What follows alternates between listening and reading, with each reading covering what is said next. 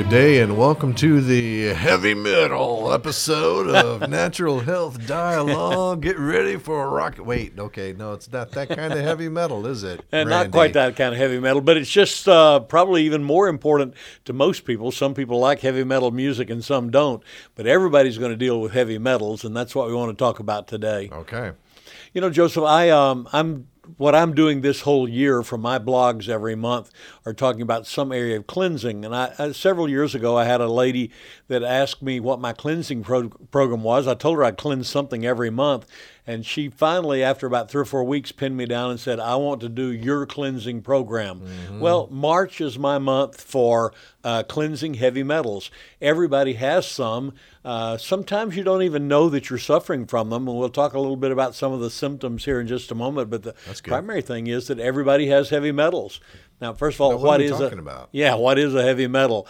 Actually, by definition, it's just a metal which is heavier in its molecular weight than water, which is what they use for a standard. Okay. So there are things like copper and iron and lead and any number of things that we think of as metallic, but we don't usually think of them very much in a body sense.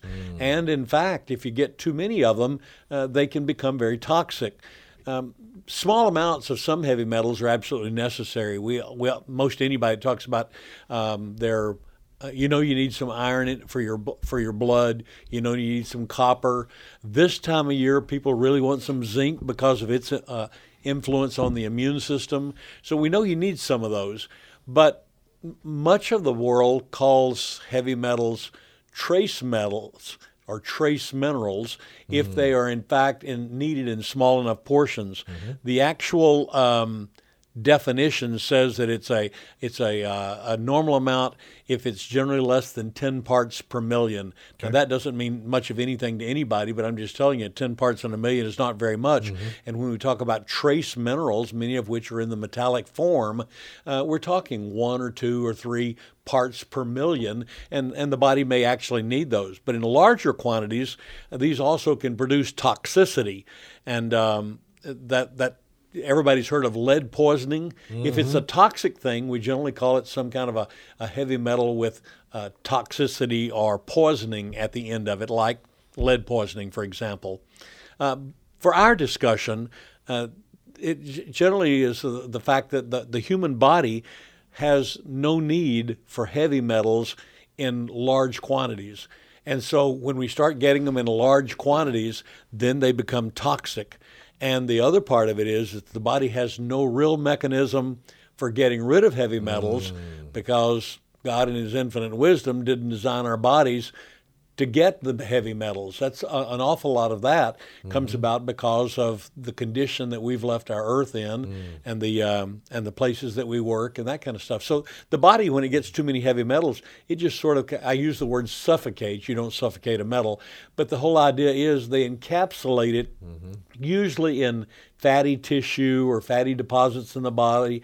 There's no process for actually moving it through the system. So the older we get, then, if it stacks up like you're saying, the older we get, and if we don't take care of it, then the more heavy metal we have? The more heavy metal we have and the more toxic it becomes. Can contribute to the aging process. Basically, the body just becomes overly toxic. Of course, we get some of these toxic things from our environments. Many of them from the soil. We dump everything in the dirt. We think we dump it in the dirt, we've gotten rid of it. We forget that dirt then is going to be used to grow our fruits and vegetables. Right. It's going to be used for doing our flower beds. We're going to surround our houses with it. There are several places out where I live where they are so toxic until they've basically said that soil can't be used for the next 1,000 years because they'll never get enough of the heavy metals cleared out of it. And then a lot of people work in environments that give them a lot of heavy metals. How many people do you know that work in the auto industry? Right. They're grinding metal all the time. My shop is right out by Tinker Air Force Base, and they have people that do sheet metal work all the time, and they're grinding metal to put onto the airplanes. Well, that grinds it up into microscopic amounts. Sometimes you can just breathe in the heavy metals. You don't even have to worry about drinking them or something. People who work in places where they're dealing with oil, particularly if you're dealing with auto oil, if you're changing your, changing your oil in your car.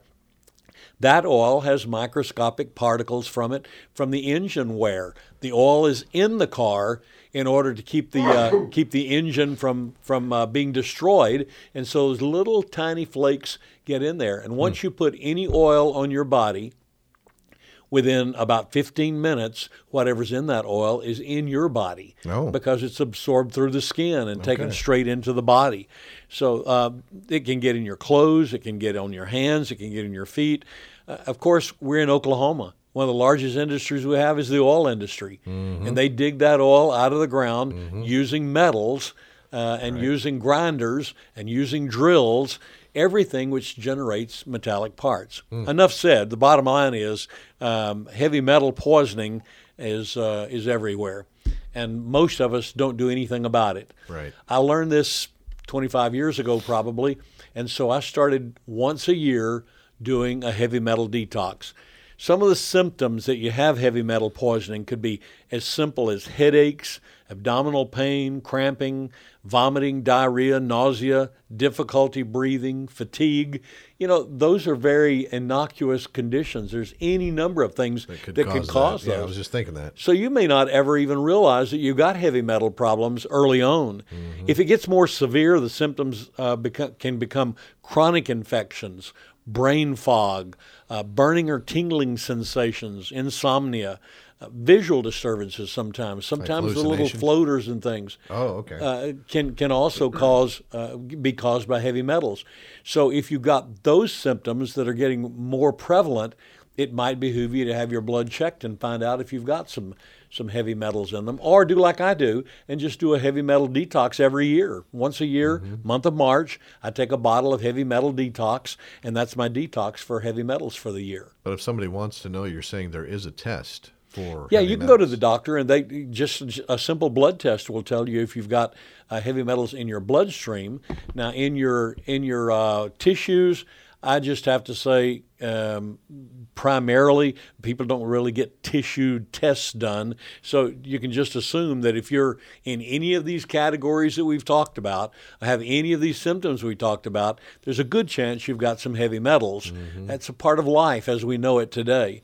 And so an annual heavy metal detox of some kind are some daily activities, and we'll talk about some of those too. Some daily activities that will tell you that you probably are able to deal with the heavy metals. So no need to be alarmed necessarily, but just maybe visit your local natural health store or That's right. naturopathic And I'm going to doctor. give you some other things that you can do. I talked about doing annual cleanse. That's a 1 month, take one bottle of pills. There are other ones as well. The one that I do is just called Heavy Metal Detox, and I do 1 bottle a year. We talked a couple of blogs ago about sea greens in your diet. Things like chlorella, spirulina. People may have never heard of algin or agar or dulse. Those are actually heavy metal detoxers. In addition to getting all the green foods and all the trace minerals, good things that you get from sea greens, you also get some detoxifying stuff. I have a personal friend who he and his wife adopted a couple of kids who were drug babies. Well, an awful lot of drugs have heavy metals in them, and so their kids had some learning deficiencies, and we saw marked improvements after about 3 years on algin, which is specific to some of the metals that you find in some of the drugs that are out there today. There are also some foods that electrically attract metals and help you get them out of the body. There's such things as having fresh lemon water to drink. Talked about the sea greens. Cilantro, not my favorite herb, but cilantro draws heavy metals out of your blood, out of your tissues. Garlic, tomatoes, curry, green tea.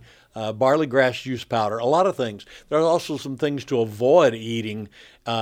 Excessive fat, highly processed foods. Because of the things that they use to process them, they generally get some heavy metals built into them as well. So try to stay away from those as much as you can. If you're eating fish, the larger and long-living fish tend to pick up more mercury in the ocean.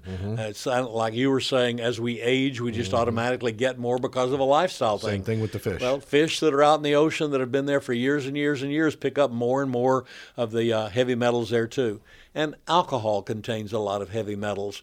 So if you're a heavy drinker, you've probably got quite a few of them. A good multiple vitamin and mineral was helpful too. Deficiencies in B vitamins have been associated with excessive toxicity, and if you don't have enough of them, then your body is more prone to have toxicity. I want to end with one final comment, and that is we've talked on several of these blogs about green tea for its antioxidant benefits and other benefits that go along with it. Green tea is a great drink also for detoxing heavy metals. So if you want to do something simple on a day-to-day basis, take a good multiple vitamin with a lot of B vitamins and some vitamin C and drink green tea. That'll help you as well.